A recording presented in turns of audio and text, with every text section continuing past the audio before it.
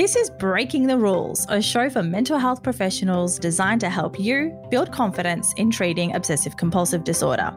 I'm Dr. Celine Galgich, and I'm a clinical psychologist who works extensively with OCD.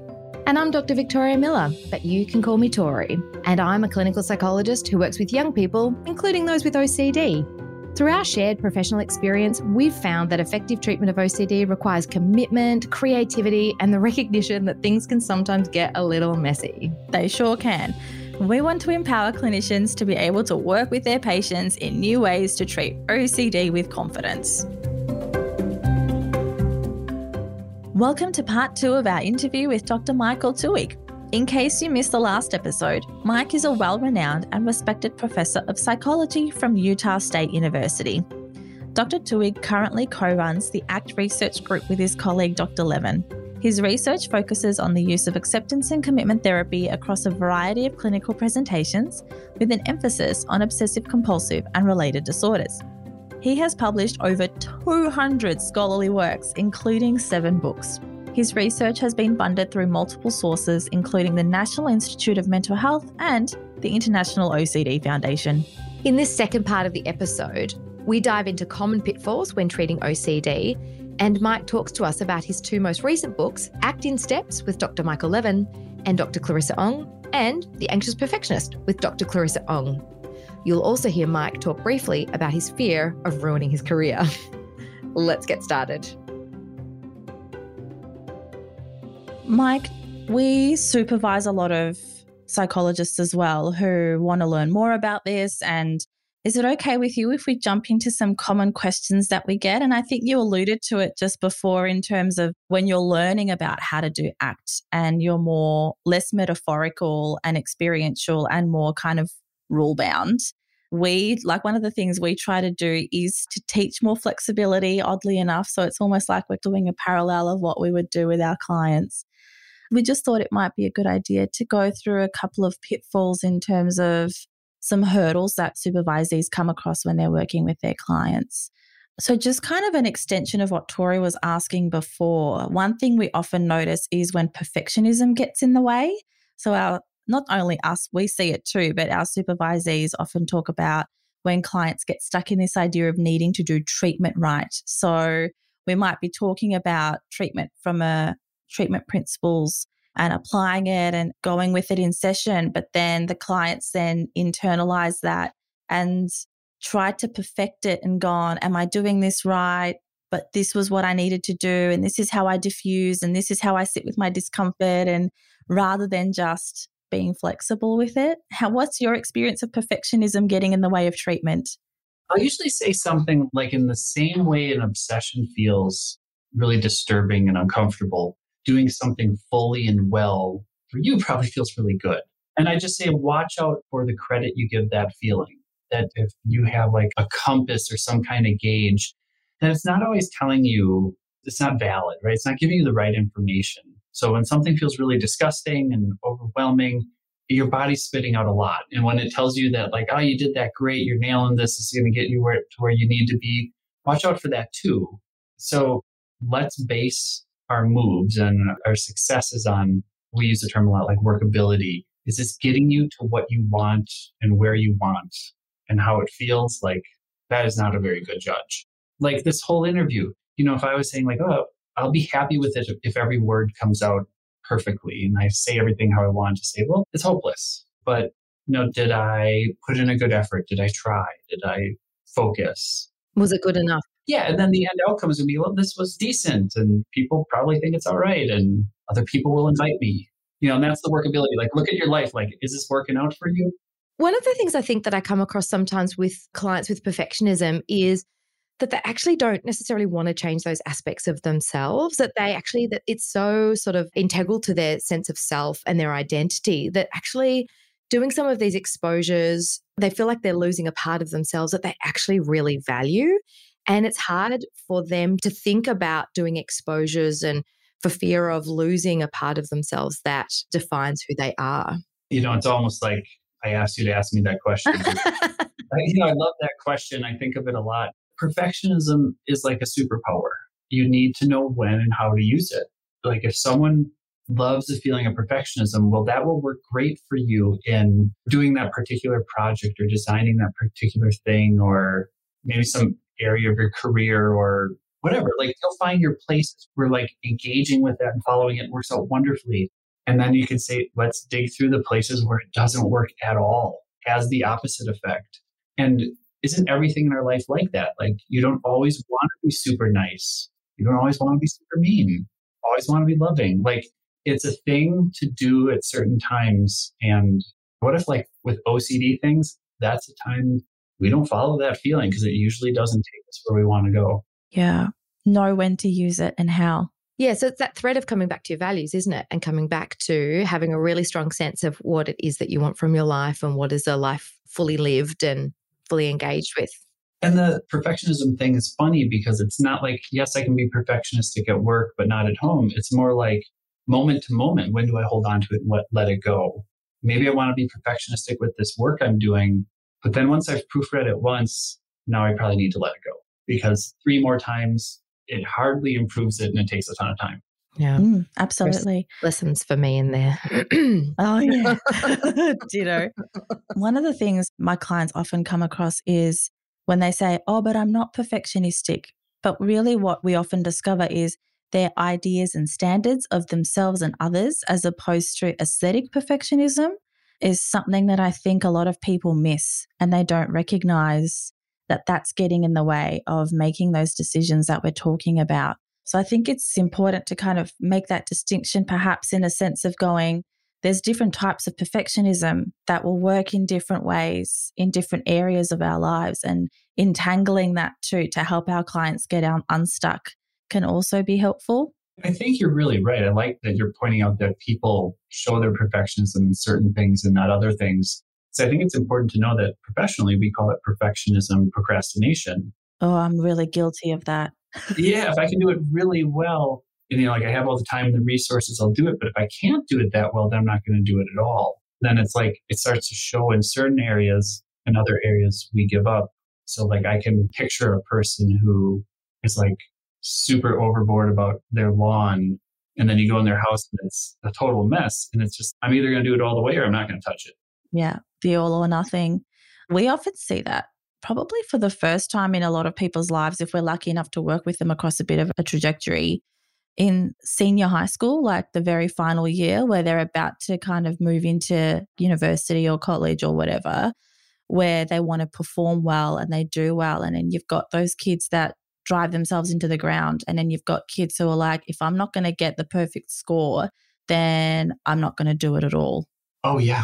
It's really painful to watch. And your grade point average, it's like a 4.0 perfect. This is just totally different. We work out of out of 100, really. Oh, Yeah. okay. Yeah. Where I am, this person was all perfect grades and got what we would say 1 A-, right? So it was just like this little sliver below perfect. And she said, should I retake that class? And I was like, oh my gosh. No. You will not get a job if you retake that class. They're going to look at your transcript and think, what is happening here? Yeah. But it feels perfect, but it's not functional. I love that functional. It's about functionality. How is this functioning for you?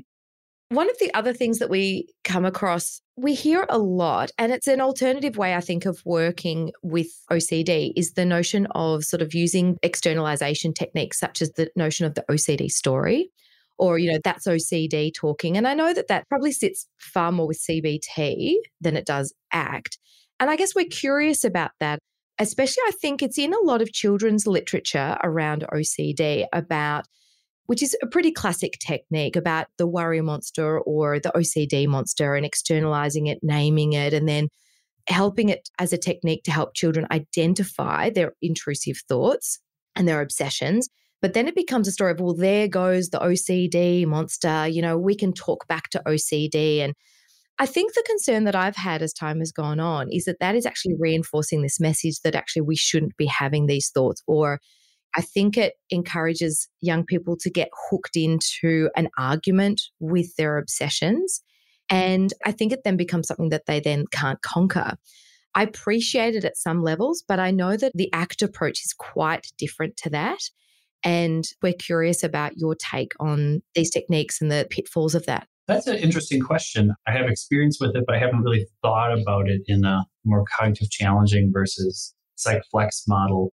We do things where we name the OCD. And what we mean by that probably is that feeling of anxiety, the chatter of the obsessions, the events that are happening in the body. We don't talk about it like a bad thing. It's more like it's this thing that's happening. And it's like, how do you want to interact with that? So to me, it's a bit of a diffusion, self as context that like you're not your obsessions, you're the place that has the obsessions. So when your obsessions are talking to you, like what power do you want to give them? How do you want to let them push you around? So I might, an analogy I'd be more likely to use would be like, who's that annoying kid in your class? Or who's that sort of bossy teacher you don't love very much? And then it's like, well, how are you going to interact with them?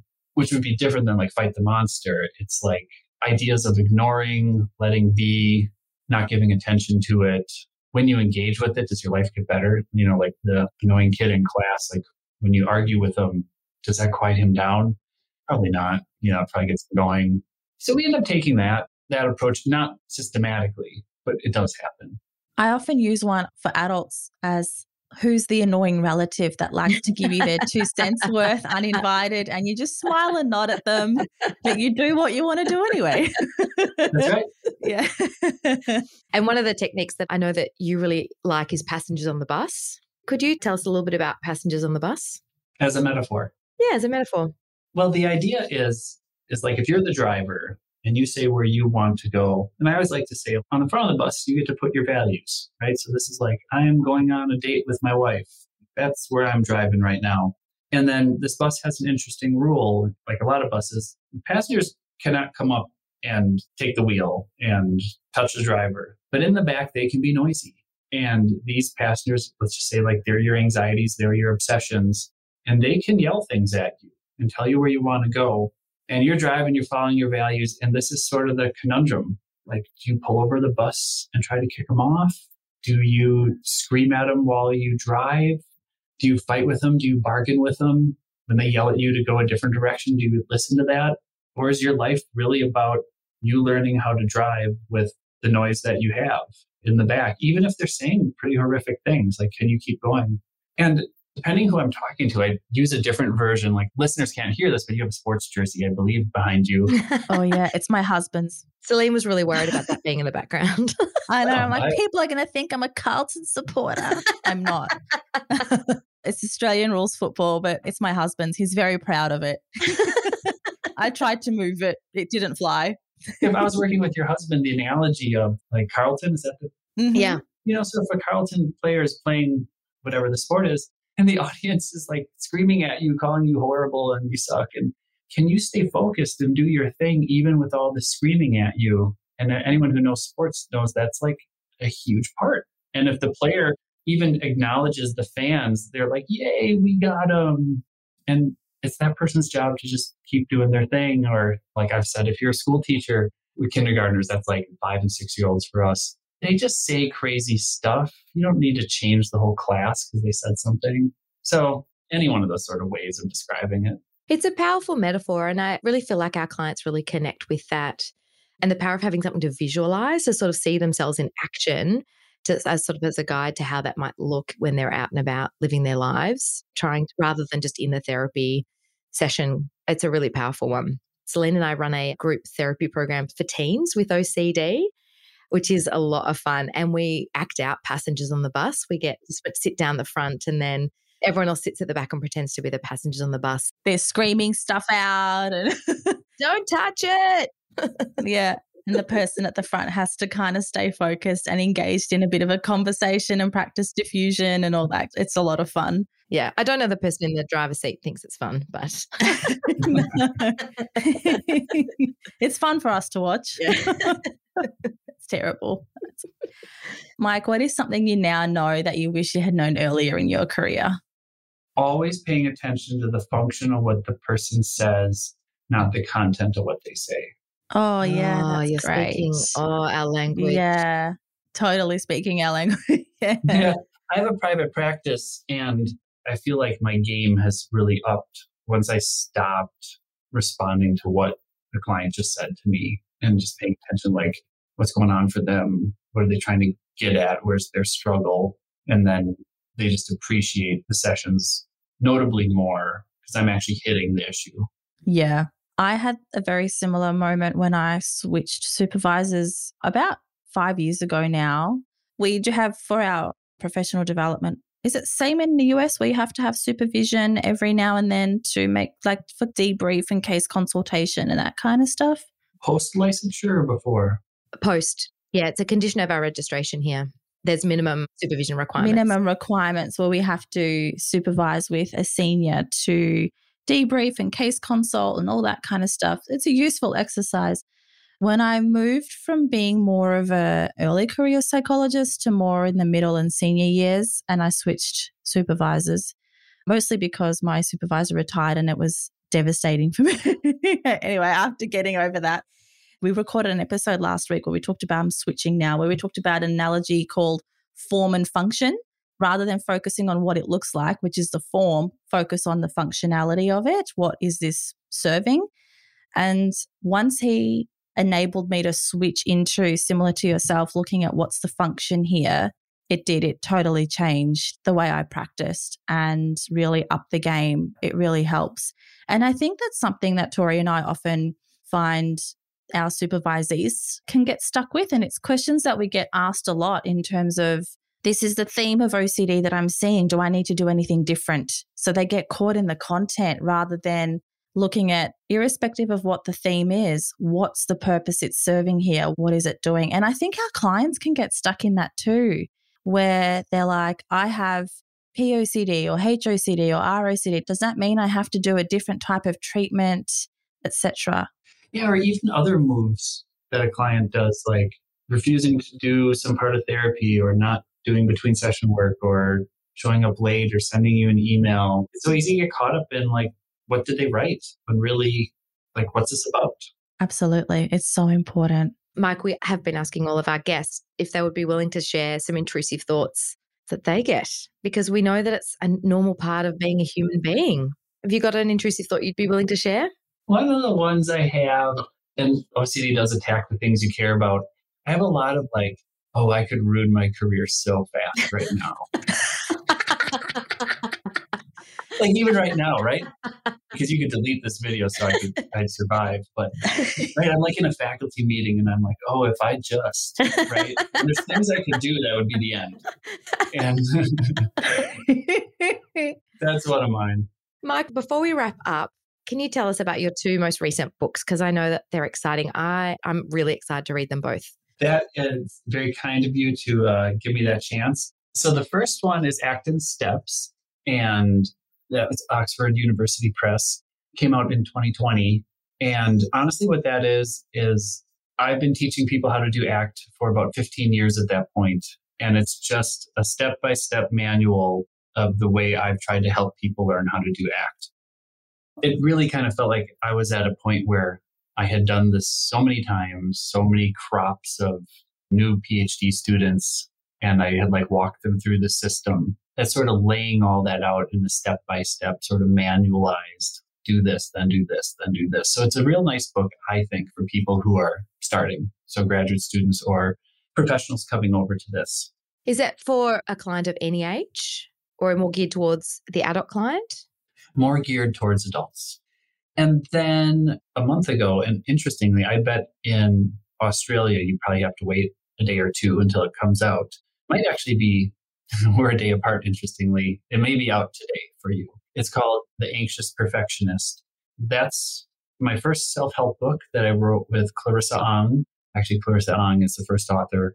And that's a self-help book for people to deal with their perfectionism. It's not a workbook. It's more almost like short chapters that has almost a bit of a story feel. And it's a little more geared towards overachievers than maybe procrastinators. So honestly, a lot of professionals, grad students. Sign me up. Yeah, it's like the world we live in. I'm really looking forward to getting my hands on this one. I listened to your interview on OCD Stories about it. I was like, oh, not only is this interesting, but this is a book for me. Mm-hmm. It's still kind of like a little bit of like what Clarissa and I have pieces of, and just like what we really deal with a lot with our sort of high achieving, high performing clients that we have. Well, congratulations on both publications. I mean, you're a prolific writer, researcher. You have given so much to the community. And we personally thank you for everything that you have taught us. Your research is a really big part of how we practice and what we do with our clients on an everyday basis. So thank you for everything that you do for professionals and clients alike. And thank you for your time this morning. This has been a real gift for Celine and I personally, but also for all of our listeners. I hope that this won't be the last time. Happy to do this again. You saying that means a lot to me, because I'll be honest, like when you're at university, looking out the window, I sort of work in this little town and we just sort of plod along and do our things. And so for you to say it's impacted you, it means a lot. And the listeners didn't hear this. We were talking about this before. I feel very appreciative that people like you do these podcasts, because I actually like to sit at the computer and write papers. And that sort of fits my personality. So thanks for getting out there and teaching people about these things and being a voice for all this work, because we need people who want to do that too. So thanks a lot for doing that. Yeah. Being a translator of the work that you do and applying it and giving it real world practice. Thank you so much. You're welcome. Thanks for having me. You've been listening to Breaking the Rules, a show for mental health professionals designed to help you build confidence in treating obsessive-compulsive disorder. This podcast is brought to you by Melbourne Wellbeing Group, a psychology practice based in Melbourne with a special focus on treating OCD. To find out more, head to our website, melbournewellbeinggroup.com.au. All one word, that's melbournewellbeinggroup.com.au. This podcast was made with strategy and production support from Wavelength Creative.